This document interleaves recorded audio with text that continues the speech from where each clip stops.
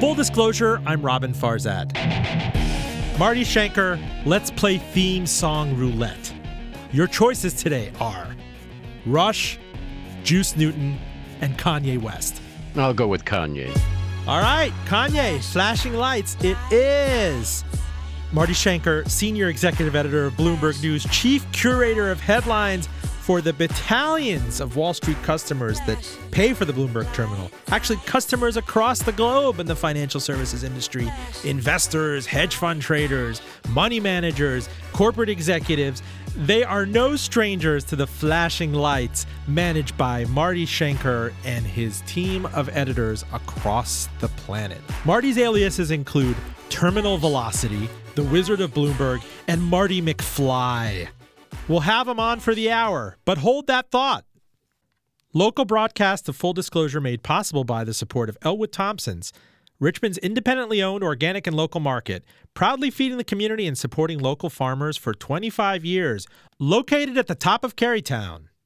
And by Best Bully Sticks, a passionate pet company dedicated to natural products for dogs. Visit them at bestbullysticks.com and call 1-877-483-5853. He don't believe in shooting stars, but he believe in shoes and cars. Wood floors in the new apartment. Couture from the stores department. That's Marty Schenker, who's been at Bloomberg for 15 years. Prior to that, 29 years at the Wall Street Journal. His aliases as senior executive editor of Bloomberg News include Terminal Velocity, the Wizard of Bloomberg, and Marty McFly. Now, you have to understand how important this title is. So many people wake up across the planet every morning looking for what's important. I'm paying you $20,000 a year plus for a Bloomberg terminal. You tell me which headlines are important and separate that from what is noise. And Marty is at the very center of that effort to crystallize really the important 10 or 15 things that you must know now versus all of the noise out there. So it is a treat, sir, to have you on today. Well, it's great to be here, Robin. Tell me, is Kanye a terminal subscriber at Bloomberg? Not that I know of, but I wouldn't know because we don't have that information, as you know. Oh, but I'm sure he comes and visits the newsroom. I mean, in New York City, you see all sorts of limousines and everything pop up down there. Oh, yeah. It's like well, a paparazzi scene. we taped the Charlie Rose show at Bloomberg's offices in New York, so we get a lot of celebrities in and out. So he's definitely been in the building. Oh, yeah. And you are familiar, you personally are familiar with flashing lights, Marty. I mean, you are attacked by the paparazzi when you come in and out of that mothership. I'm often in disguise coming in and out because of that reason. Talk to me. This is now your 15th year at Bloomberg. It's let's step back for a minute. It's really fascinating at the time of, if people approached Mike Bloomberg before he ran for mayor and said that, if I were to bet, this system would not last in the age of the internet where there's so much disruption. It's like sipping from a fire hydrant. All this content's being given out for free. And yet the business at Bloomberg, the core business, the terminal business, has never been as strong. You've never had such an expansion of interest in really the panoply of data that you guys provide as countries, emerging markets come online. People really need to have one to trade, to message with each other. How do you wake up every morning, you personally, and determine, all right, this is where I need to start. This is what I need to crystallize down for 15 headlines? Well, usually. And when do you wake up? When do you wake up? I wake up at about 3:45 every morning. Goodness. A.M. New York time, and I get on the terminal first thing and I read what's in top. Top is our front page of Bloomberg News, and I have editors in Asia who report to me who make those kinds of decisions on what to put on our top page. And the night before, some of the things that we know are going to happen, we give some guidance on what stories should be played there.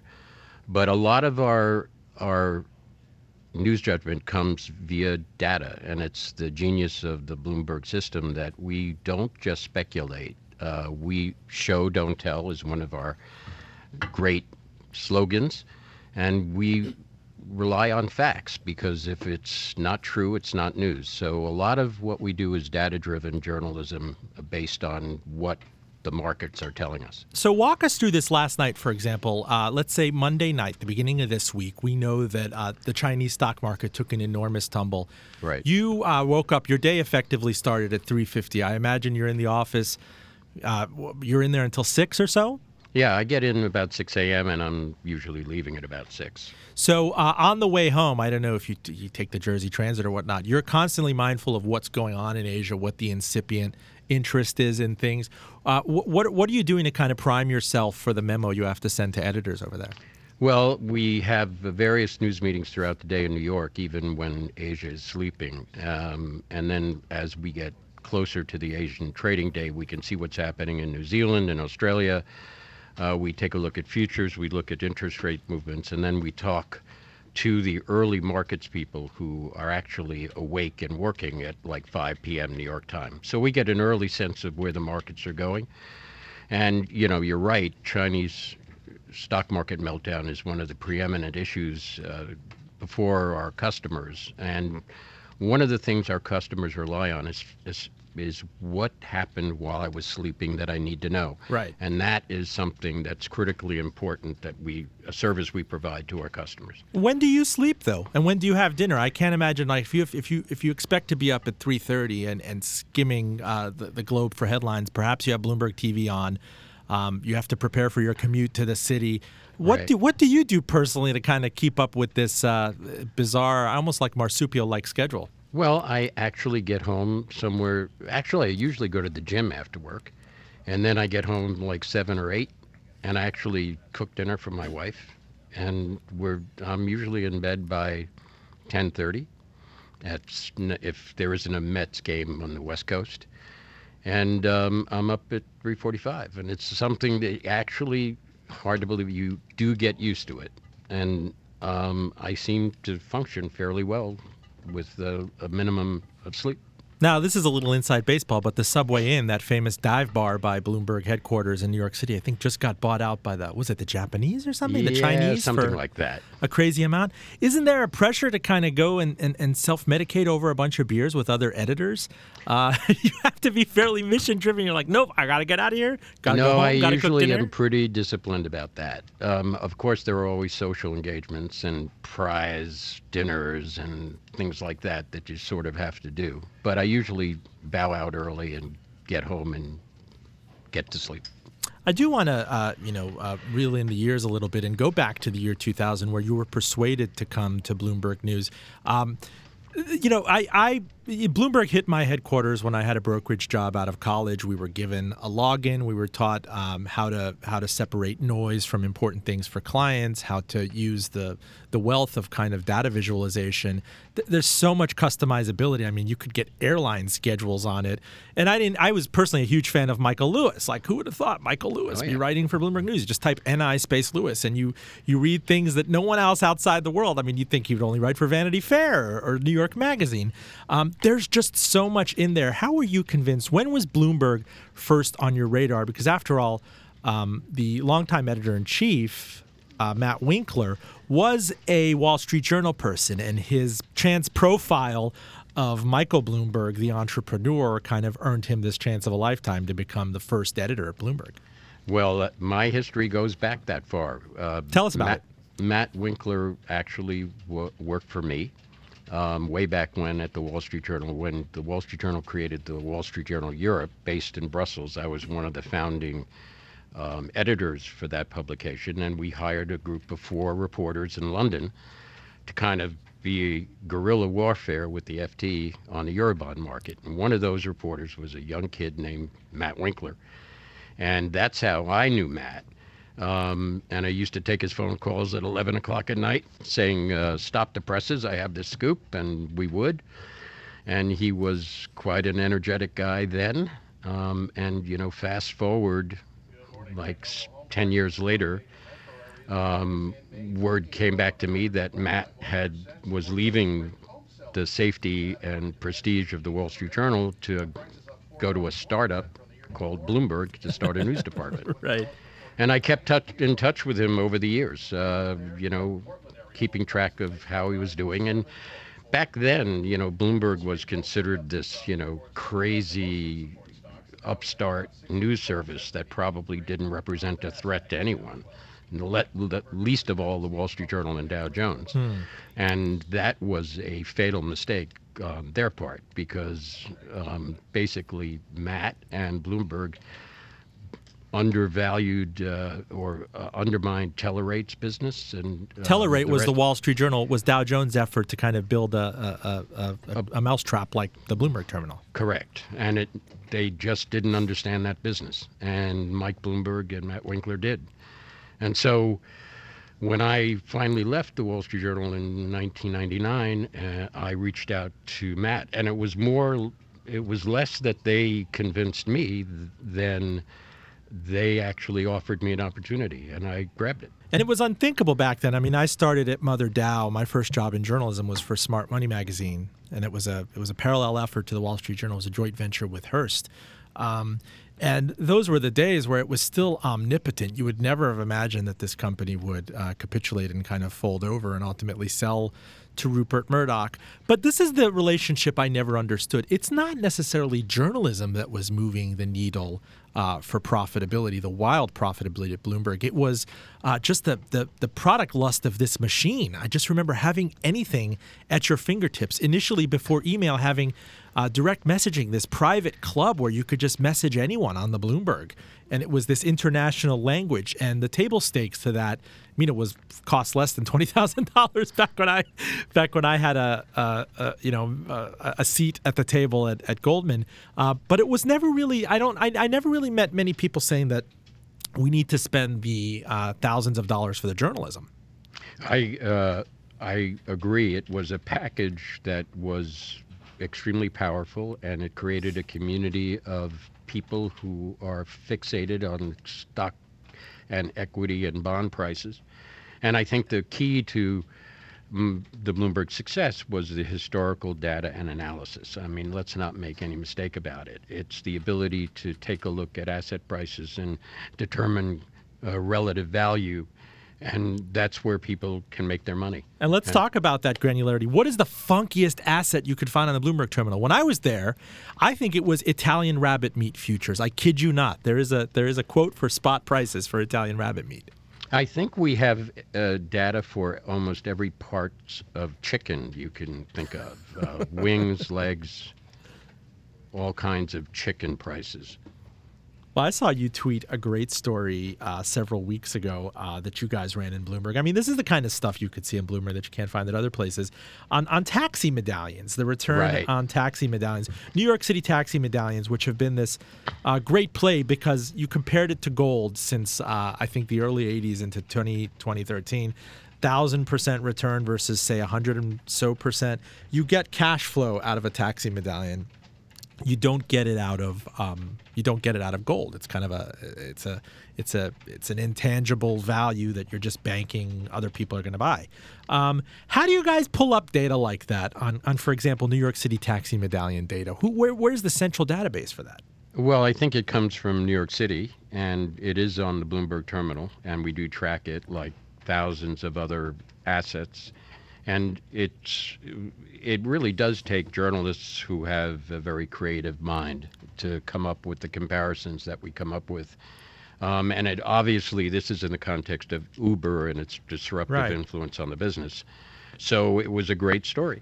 And I think a while back, you ran a story before Uber was on the lips of, tips of anybody's tongue, that this was the best performing asset. It beat U.S. stocks. It beat bonds. I mean, who would have thunk a New York City taxi medallion? I know. And I wouldn't exactly call it an extremely liquid asset, but it is a price, and we track it. And there you go.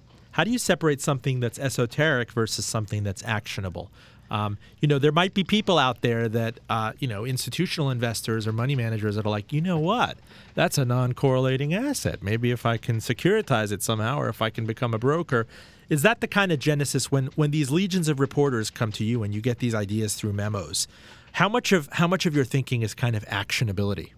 We care very much. We don't want to throw out false signals that are not useful to anybody. But basically, we're in the idea business. If we can come up with a unique idea to a highly motivated audience of our customers, and they can run with that idea in all kinds of ways. So we're in the idea generation business more than anything else. And oftentimes, that's also surprising. So those are the stories that do best on the terminal. Marty Schenker, senior executive editor of Bloomberg News, chief curator of headlines. When you type TOP, top, bang. It's more than just headlines. There are stories behind those headlines. Well, tell me, in your 15 years there, what is the coolest or most popular headline you typed in? I mean, would it boil down to the financial crisis? Was it something funky? I mean, I remember, Marty, you have this knack for writing headlines that just grab you in. There was something about strippers. And then strippers are people who own treasury securities that pull off the coupon. Right. And by the time you click it, you feel, it's a little bait and switch, but you know what? I'm going to learn something. Yeah, well, we try to be provocative in our headlines as a way to attract attention to our stories, but not so out there as to be irresponsible. I couldn't conjure up a headline we did a story on J.P. Morgan's claims for how much returns they get on their investment products, and the headline I wrote for that was, we tried to replicate J.P. Morgan's returns and couldn't. That's all it said. That did very well. But my most favorite headline I actually wrote for the Wall Street Journal many, many years ago, when Jerry Rubin was took a job on Wall Street, and my headline was simply "Free the Fortune 500." I was very proud of that one. You're very proud of it. Take me to the here and now. We're in 2015. We've had a bull market now for the better part of 6 years. You guys have covered that quite well. The stocks team there is so diligent. I mean, you can slice and dice the data on this in a way, the superlatives, the best since, the worst since. There's always fresh stuff being thrown out there, and it's pretty indispensable. What do you make of kind of the hand-wringing here in the United States about a bull market that's long in the tooth and about complacency that seems to be resurgent after we were all chastened in 2008 and 2009, and suddenly the indicators across the board, whether you talk about credit spreads or the situation in China, the opportunity for a Minsky moment, where do you see us in terms of market sensitivity in the here and now? Well, I think a lot of people underestimate the staying power of the U.S. economy. I realize that we've been in an expansion that's going on 6 years. But we've done stories that point out that the moderate pace of that expansion may actually extend its longevity. And so when you look at, history, you can make a case that we're by no means done yet. And since the economy is a driver of asset prices, there's some people who believe we've got a lot more to go. I mean, you were covering things in the Wall Street Journal when we talked about, Volcker slamming the brakes, and right. You used to get a nice toaster for going to the bank and a 16% certificate of deposit. There has to be a big willing suspension of disbelief that there is staying power to this economy after the Fed's pumped something north of $4 trillion of monetary easing. Of qualitative easing on top of 0% interest rates. This is the multi-trillion-dollar question for everybody. What is the non-hydrogenated organic power of this economy when you back out unusual, unprecedented central bank stimulus? There's no question that this era of essentially zero interest rates for as long as it will have unanticipated consequences. And no matter what anybody says, no one knows what those are. And they may be muted. They may be extended over a long period of time, depending on how quickly and how steeply the Fed decides to raise rates. There can be external factors that none of us even can think of. The Rumsfeldian known knowns and unknown knowns unknowns. Correct. And those things could be much more fundamentally important than what the Fed does. And if you look at past black swan moments, they're always the things you never even thought of that have a more fundamental impact on markets everywhere. Right. I can recall when we were looking around in 2007 and there were all these arguments that things were getting complacent. Steve Schwartzman of Blackstone had his enormous birthday party with the ginormous stone crab claws, and it was like a Gatsby moment, and people said that this has to be a top of the bubble. And then we're looking all around the world for a Minsky moment, thinking it was going to be a banana republic or emerging market, or surely China was going to do it. Meantime, it was happening under our noses here at Bear Stearns, and kind of the playing with fire on Wall Street. I think there's a similar introspection right now. You guys have covered it quite a bit. I think Stan Druckenmiller has said this reminds him of 2003, 2004. Talk to me about this headline that you have that's getting a lot of traction today. The analyst who predicted the bottom for the Shanghai Stock Exchange sees further 14% plunge and is invoking the U.S. stock market crash in 1929. Well, I mean, it's a very provocative headline, and from an analyst who has some standing.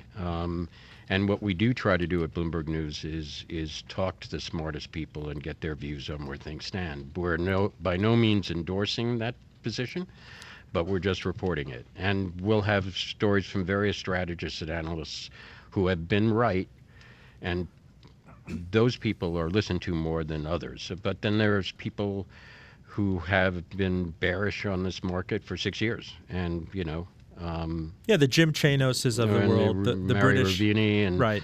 Chanos has been Chanos actually has been screaming about shorting China. He's looking pretty good these days. Sure. I do want to get an idea. I faintly recall the Asian economic crisis. It was before I was in the securities industry, but the trauma across that region in 1997, and as you saw things decouple. The entire region fall apart. Malaysia, Indonesia, Korea, Singapore had issues. I was never under the impression that China really bore the brunt of it, that China really came of age in 2001 and then with its entry into the WTO.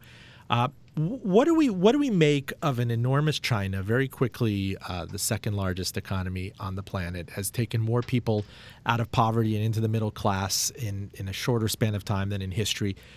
Is it still possible that we can decouple from a hard landing in China?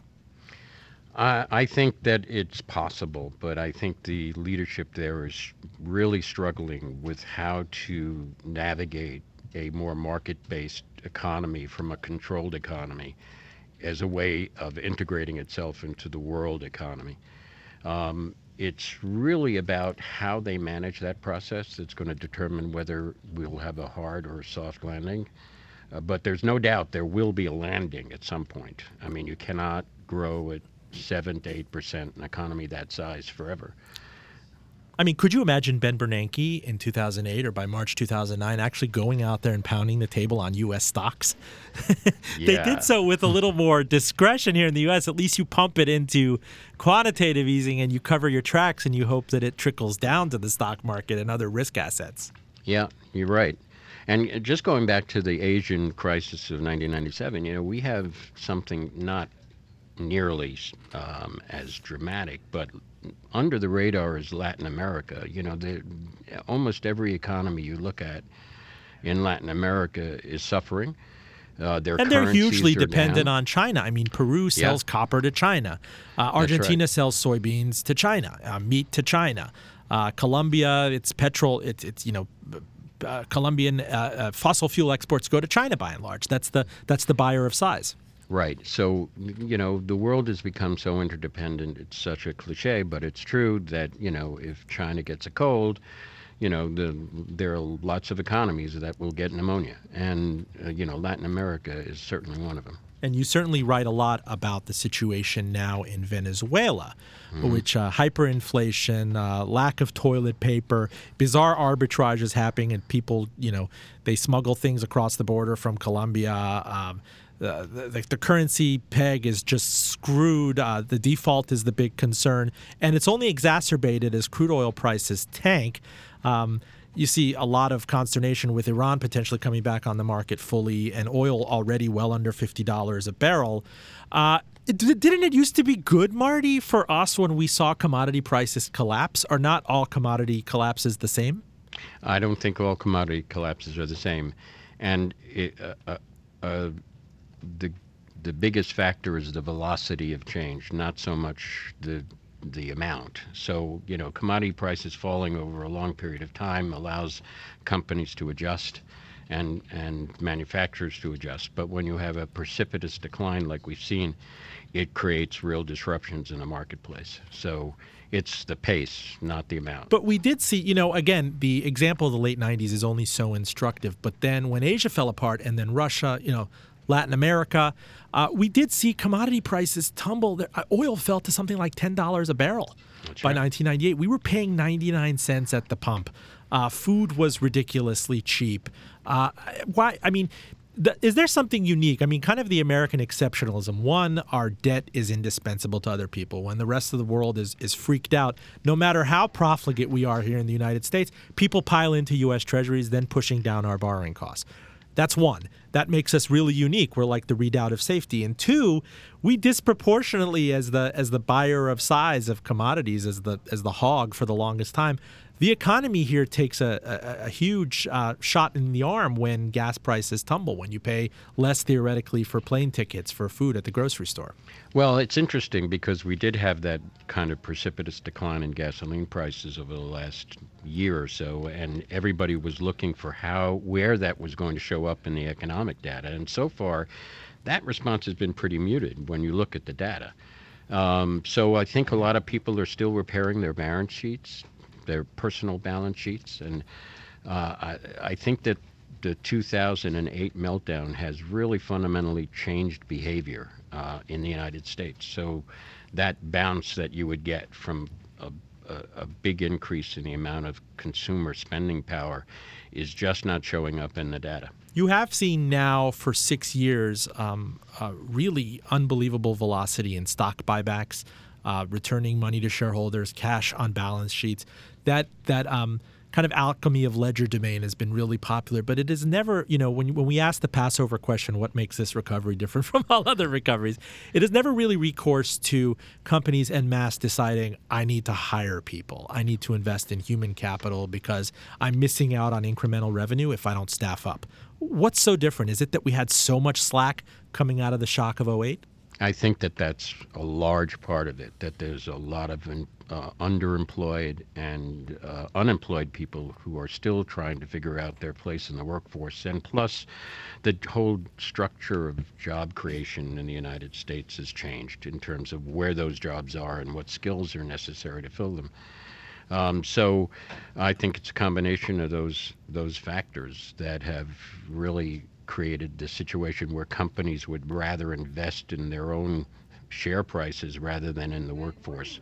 And plus, I mean, you cannot underestimate the concern people have about the cost of hiring an incremental worker in terms of medical care, in terms of profit sharing, in terms of all the other things that you need to do in order to employ somebody full time. I mean, knowing your institutional memory includes the 70s and early 80s. I'm sorry to date you, but I'm only 34. So. You're a veteran. You've been around the block. Spring chicken. When you see headlines like, I remember on the terminal, I saw the University of Pennsylvania issued 100-year debt. There are tons of companies like McDonald's and Caterpillar. They were doing 40-year, 50-year debt. I mean, who is on the other side?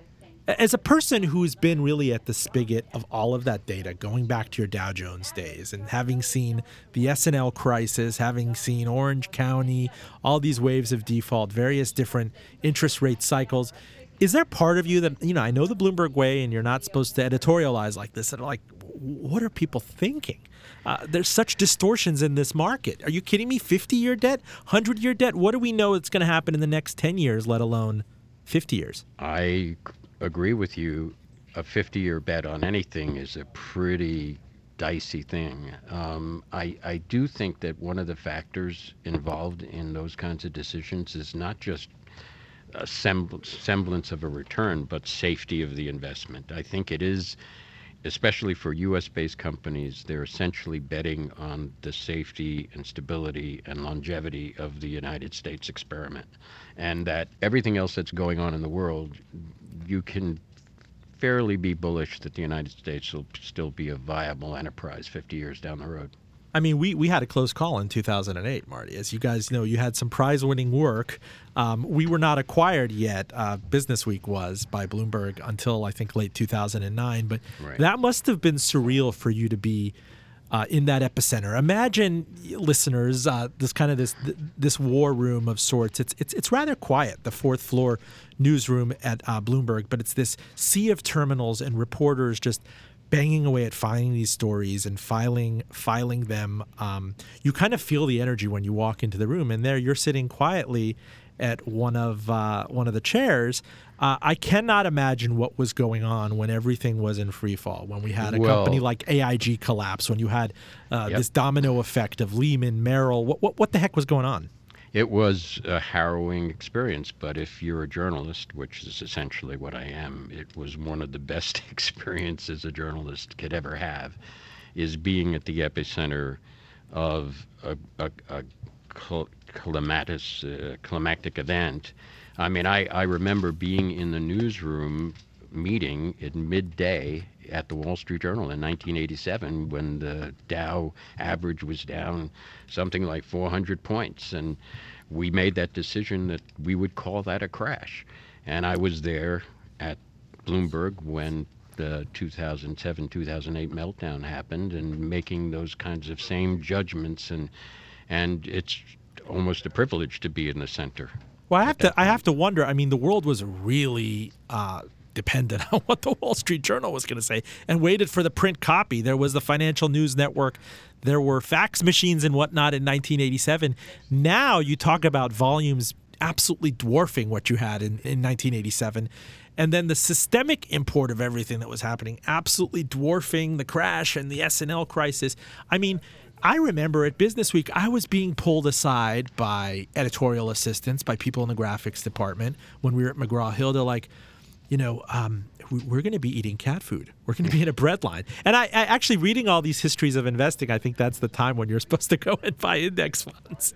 Well, being at Bloomberg and so connected to the financial markets, you gain appreciation that as long as the blood is flowing, the body will survive. And we provide the impetus for that circulation to keep going. And I remember vividly being on calls on Sunday night as the Asian markets were opening and Bear Stearns was hanging in the balance and AIG was out there. And it was a high wire act. We didn't know whether the markets would be even able to open on Monday morning. But the enormity of the financial infrastructure and the ability of information to flow freely, not just ours, but everywhere, I think actually helped provide the ability for things to eventually stabilize. That and TARP.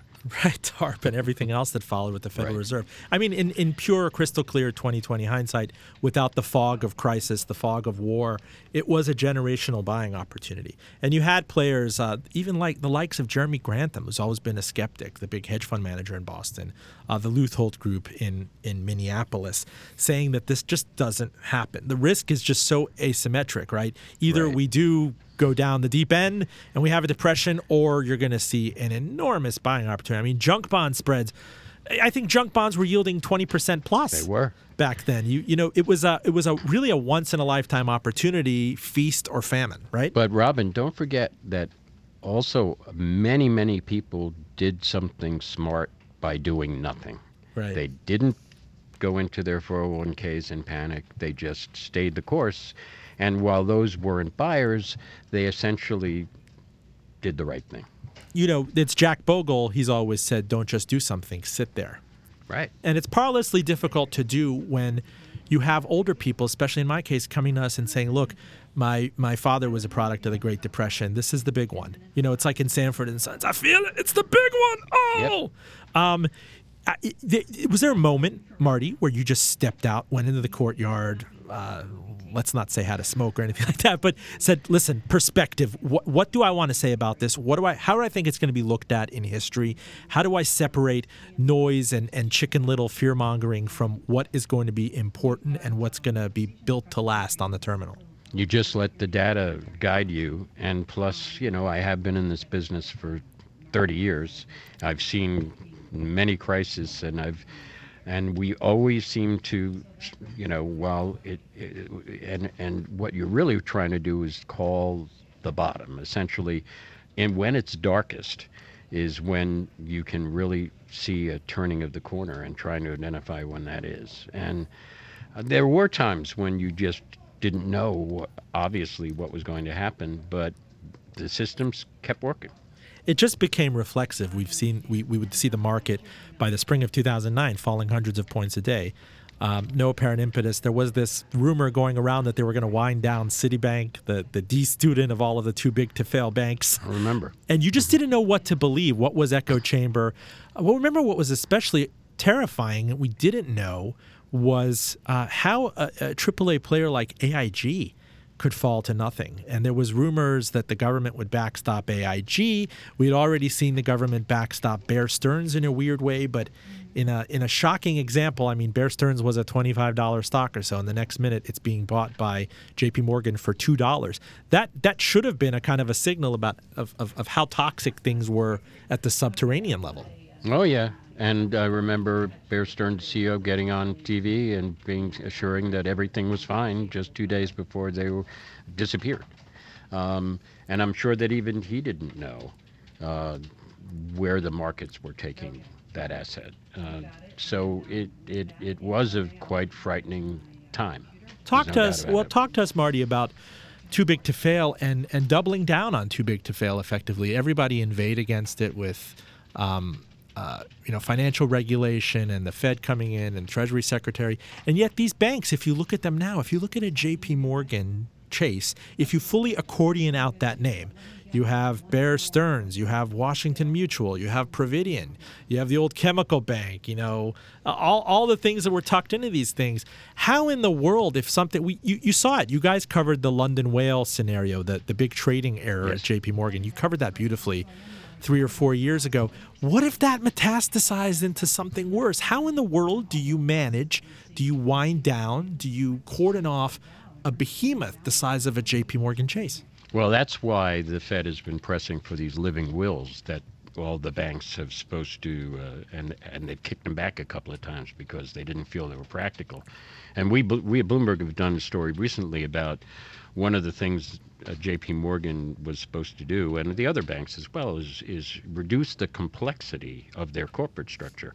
And we did a story a couple of weeks ago that showed, I think, more than 500 separate corporate entities within J.P. Morgan, which is hardly simplifying its structure. So I'm not sure. The question is just what can you do to ensure that there's an orderly. Oh, I love the atmospherics of the newsroom. No, go ahead. An orderly winding down of a bank that big. It's just impossible to know. Well, I find that it's all theoretical at this point. You could say things like living will, and you could mention your tier 1 and tier 2 and tier 3 assets, but in real time, kind of in situ, in vivo, whatever the heck we want to call it, I have no idea how you get your arms around a bank the size of Bear Stearns. And didn't we see something about Wells Fargo now being the biggest bank? What was that, last week? Yes, it was. And that is, in fact, the case. And that is on the basis of their real estate activity, and which is, the housing market is continuing to recover, and they've taken full advantage of it. This is Marty Schenker, senior executive editor of Bloomberg News. It's a treat. He doesn't do much radio. He's a busy guy. He's up at 3:30 in the morning, and his head is deep in international headlines, and he has this Herculean task of preparing the most important headlines for Bloomberg's customer base, its subscribers, its data terminal users. Marty, I want to open it up to you. Kind of what is on your headline? What do you think is being short shrifted out there? What are some of the cool things that you guys are covering going into this precarious season where a lot of people leave to the beach and then come back, in September and are suddenly blindsided by volatility? Well, I do think that one of the really interesting phenomenons is not so much financial but political, and that's Donald Trump. And while the Huffington Post has decided they're not going to cover him as a serious candidate, it's our judgment that he has to be. And he is, we just produced a story this morning on what our calculation, again, data-driven, his wealth, and put it at $2.8 billion versus the $10 billion he's claiming. But I do think his impact on the race is going to be significant and long-lasting. And it's interesting to me how fascinated our customers are with Donald Trump, not just because he's a showman and not just because he's a rich guy, but how his candidacy may impact who is going to be president in 2016. And make no mistake, that is going to be a seminal election for this country on a whole range of issues.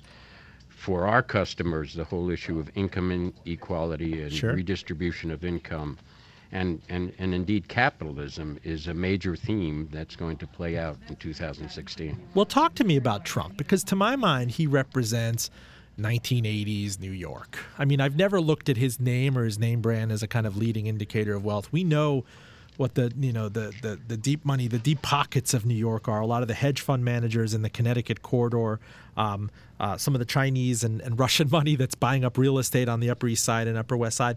Why does a person like Trump have staying power? If we back out The Apprentice and all the other self-promotional stuff he did, what does he represent? I think he represents the non-politician candidate, and I think the U.S. electorate is pining for someone who is, quote unquote, not a politician, who just says what he believes, is viewed as somewhat of a problem solver, and he connects with that sentiment in the electorate, who are just fed up with politics as usual. But does anybody out there fed up with politics as usual believe that there's anything to be gained in trolling John McCain for getting caught? It seems to not matter to a certain significant number of potential voters in the election. Now, of course, we can see how this is going to play out over time. But he is going to be the star of the debate next week, and we'll have to see who emerges out of the shadows of Trump in that debate. And that, to me, is kind of the more interesting thing to come out of the debates next week, is just who comes in second. You're also covering the tumble in gold prices this year. This was a vindicated asset class after 2002 and 2003. It's vexingly difficult for individual investors to play gold. There are lots of distortions in exchange-traded funds. They reset in funky ways. There are all sorts of security and warehousing costs. If you go out and buy bullion, do something like in an Ocean's 11 sense, it's just not practical. And there's always been this meaning of life question. And I especially get it from Iranian relatives who bring the kind of the gold fetish from the old country. How do you put gold in a portfolio? It's punishing one of the smartest investors out there in David Einhorn. Yeah, we have a story today on David Einhorn's approach dropping 16% so far in 2015 because he bet on gold. And John Paulson did the same thing, although we don't have his returns yet. Well, what does gold represent in this day and age? I mean, there are cultures that it's just gospel, like in India, you hoard gold. The Chinese, we thought they have much bigger hoard than we know now. But as a practical commodity, I mean, it's not like you're tipping drills with it. Some people have it in their fillings. I mean, what does it do at the end of the day? There's no cash flow. There's no dividend. There's significant carriage costs. Well, but there are many, many investment professionals who think that any investor who is serious has to have a certain percentage, not a large percentage, of their assets in gold because it represents a store of value. And that, yes, it does go up and down, but it is a fixed commodity and thus has inherent value. But I agree with you. It is a very strange and unique asset and has to be handled with great care. And there are some professionals who say you shouldn't go near it. Right, but there's this search, and it's been endemic in the period, where central banks are at maximum easing. All these distortions are going on. You have negative interest rates in a lot of places for a while, like Switzerland. So there is this yearning, this hankering for a true inflationary redoubt, a true store of value. We just don't know if that exists. I mean, people were making the argument about oil as being that store of value in 2008. And you saw that it plunged, whatever it is, demand destruction from $145 to closer to $45 now. There are people that told me that the real money, kid, it's like my graduate plastics moment. The real money is in Austrian timber trusts, as if that's a liquid asset. What to your mind, in all these different asset classes that you cover out there, is the true redoubt of safety, is the true store of value at a time when currencies and national credits represent something else that are inflated by central banks. Well, now you're trying to get me to be an investment advisor. I'm not going to go No, there. I'm getting you to be a philosopher, a meaning of life person, right? Well, I do believe that a diversified portfolio among all different asset classes is the traditional, very unsexy approach, but it probably stands the test of time.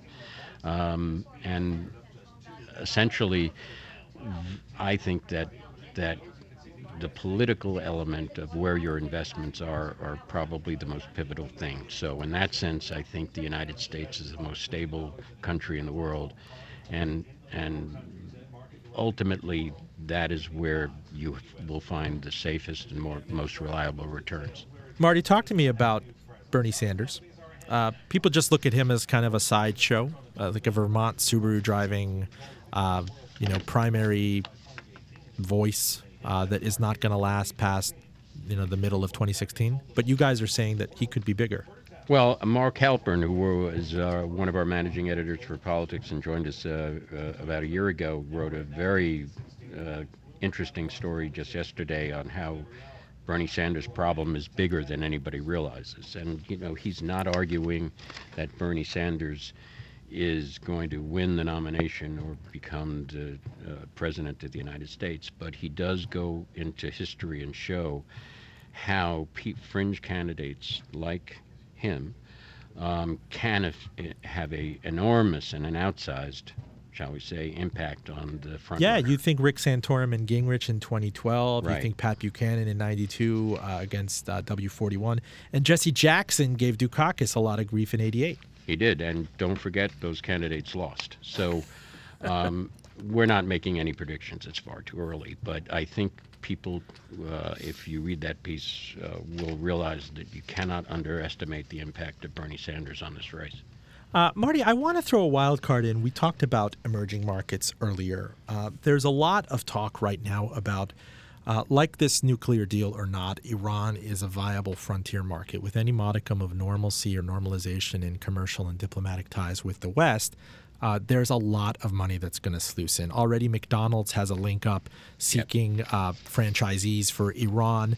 You have anecdotal evidence of a huge brown and black market for iPads in Iran, for Johnny Walker Black, obviously for Cosmo magazines. They love satellite content from the United States in Iran. The population, if you could get a true poll, is actually pretty pro-U.S. compared to the rest of the Middle East. And you had Goldman Sachs come out, I believe in the middle part of the last decade, and declare something called the N11, the next 11. The BRIC appellation was really popular: Brazil, Russia, India, China. But if you're looking to invest in the next, the bleeding edge emerging markets that are going to be the next big ones, Iran is actually one of them. What kind of stuff are you seeing and hearing in terms of institutional interest in Iran? Well, I think there's tremendous interest. I mean, not just in their oil, but in their consumer propensity to consume goods made around the world. So they're, from an investment point of view, there's no question that Iran is going to become much more involved in world commerce as a result of this deal than it was before. And the question is, what kind of impact does that increased activity in the world economy mean for their internal politics? I think that Obama is betting that kind of contact is going to lead to a moderation and eventually more democracy in that country. And as they say, it remains to be seen if that's true. That was also the bet with China, though, in terms of we used to have the debate every year, should we extend favored nation trading status to them, that it is going to normalize. But also anecdotal, the data does say that prisoner executions have not abated. Human rights crackdowns are still significant in the second biggest economy on the planet. I mean, where has there been evidence that economic normalcy and stabilization has rolled over? Maybe Myanmar, you guys covered? Maybe, but don't forget the Soviet Union, all right? And what happened there. And as a result of the more economic ties, eventually, and more contact with the West, The Berlin Wall came down, and the rest is history. So there are some examples of that. I do think that, what you're looking at is, does isolationism and sanction produce the result that you want, or does more connection with the West get you what you want? How many Bloomberg terminals do you think are going to order in Tehran? I don't know, but I'm sure there's more than one. You better add pistachio and caviar futures. Too. That's right. That's right. Marty, in the few minutes we have left, I want to discuss actually. Let's discuss the nexus of these precarious economies such as Venezuela and Russia right now with commodity prices, with the price of oil. Suppose we see something that we think is beneficial. The United States sits on this gusher. North Dakota, as you guys reported, is now bigger than the smallest member of OPEC, which is Ecuador. Iran comes online again. Let's suppose it can get the necessary retooling for its rusted oil infrastructure and adds to that ocean of oil. And we see a further plunge in oil prices. The Saudis clearly are not content to give up market share to North Dakota or Iran. How, in your mind's eye, does this play out? Is this kind of a race to the bottom? There used to be a discipline where OPEC would get together and say, nope. We're going to tighten the spigots. There's going to be unanimity because we all lose if prices keep plunging. And yet we're seeing prices plunge. Well, let's not forget what the historical price of oil is over not just the last 10 years, but the last 50 years. I mean, I do think that the market is seeking its normal position and that eventually it'll stabilize and it'll happen over a period of time. Not just a short period of time, but a long period of time, and that economies will eventually adjust. There will obviously be some pain along the way. I mean, a reconfiguration of the industries. I don't think you can just put shale away and say that that's a failed concept.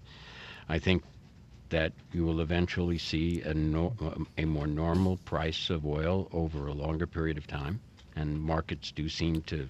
But to abuse that cliche, what is the new normal in oil? Because nobody in 2008 suspected that we sit on oceans of it, that we could fracture things and pull it out of corners of the interior of the planet in ways that we have. And no one anticipated this break between Saudi Arabia and not just the Midwest of the United States, but Iran.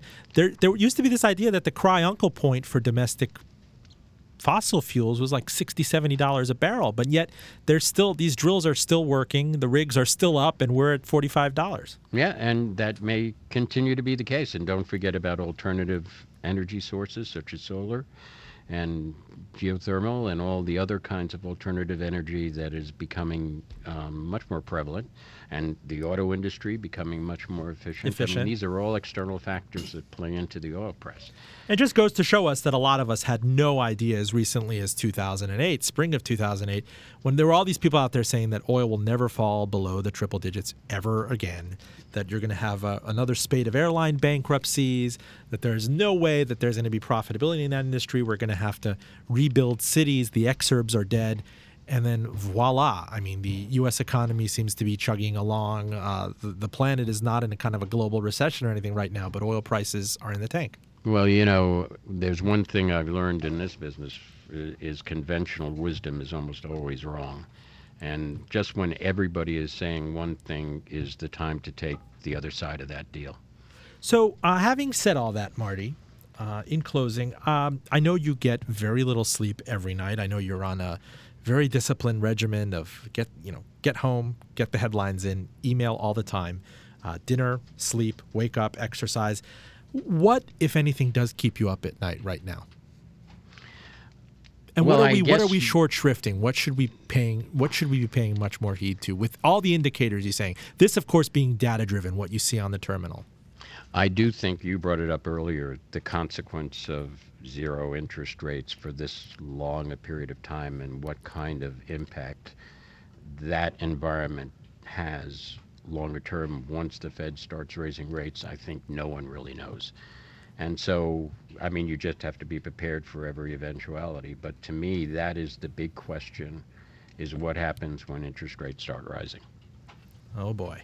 I guess I'm going to buy some taxi medallions and Italian rabbit meat futures when that happens. You could always drive those taxis if you need to. Maybe a greenhouse somewhere, Marty. Do you have a greenhouse? I have a big garden. Up but in not the a hills greenhouse. somewhere, though? Up in northern New Jersey. Full disclosure, this is Robin Farzad. We were talking to Marty Schenker, senior executive editor of Bloomberg News, chief curator, if you will, of headlines for The Terminal. He's been at Bloomberg for 15 years. Prior to that, 3 decades at the Wall Street Journal. His aliases include Terminal Velocity, the Wizard of Bloomberg, and Marty McFly. Marty, with your permission, we would love to start a series, if you're happy with how this sounds ultimately. Maybe call this Tuesdays with Marty. Are you cool with that? Well, maybe every 4th Tuesday. Oh, okay. We'll take you up on that. Thank you so much for joining us. I appreciate it, Marty. Okay, Robin. Great talking to you. Full disclosure, we are on NPR One, SoundCloud, Stitcher, iTunes. We are everywhere. WRIR on Wednesday mornings and Sunday mornings. You can listen to us on CompuServe, on Prodigy, Excite at Home, the works. You know where to find us. Our engineer is John Valentine. I'm Robin Farzad. Back at you next week.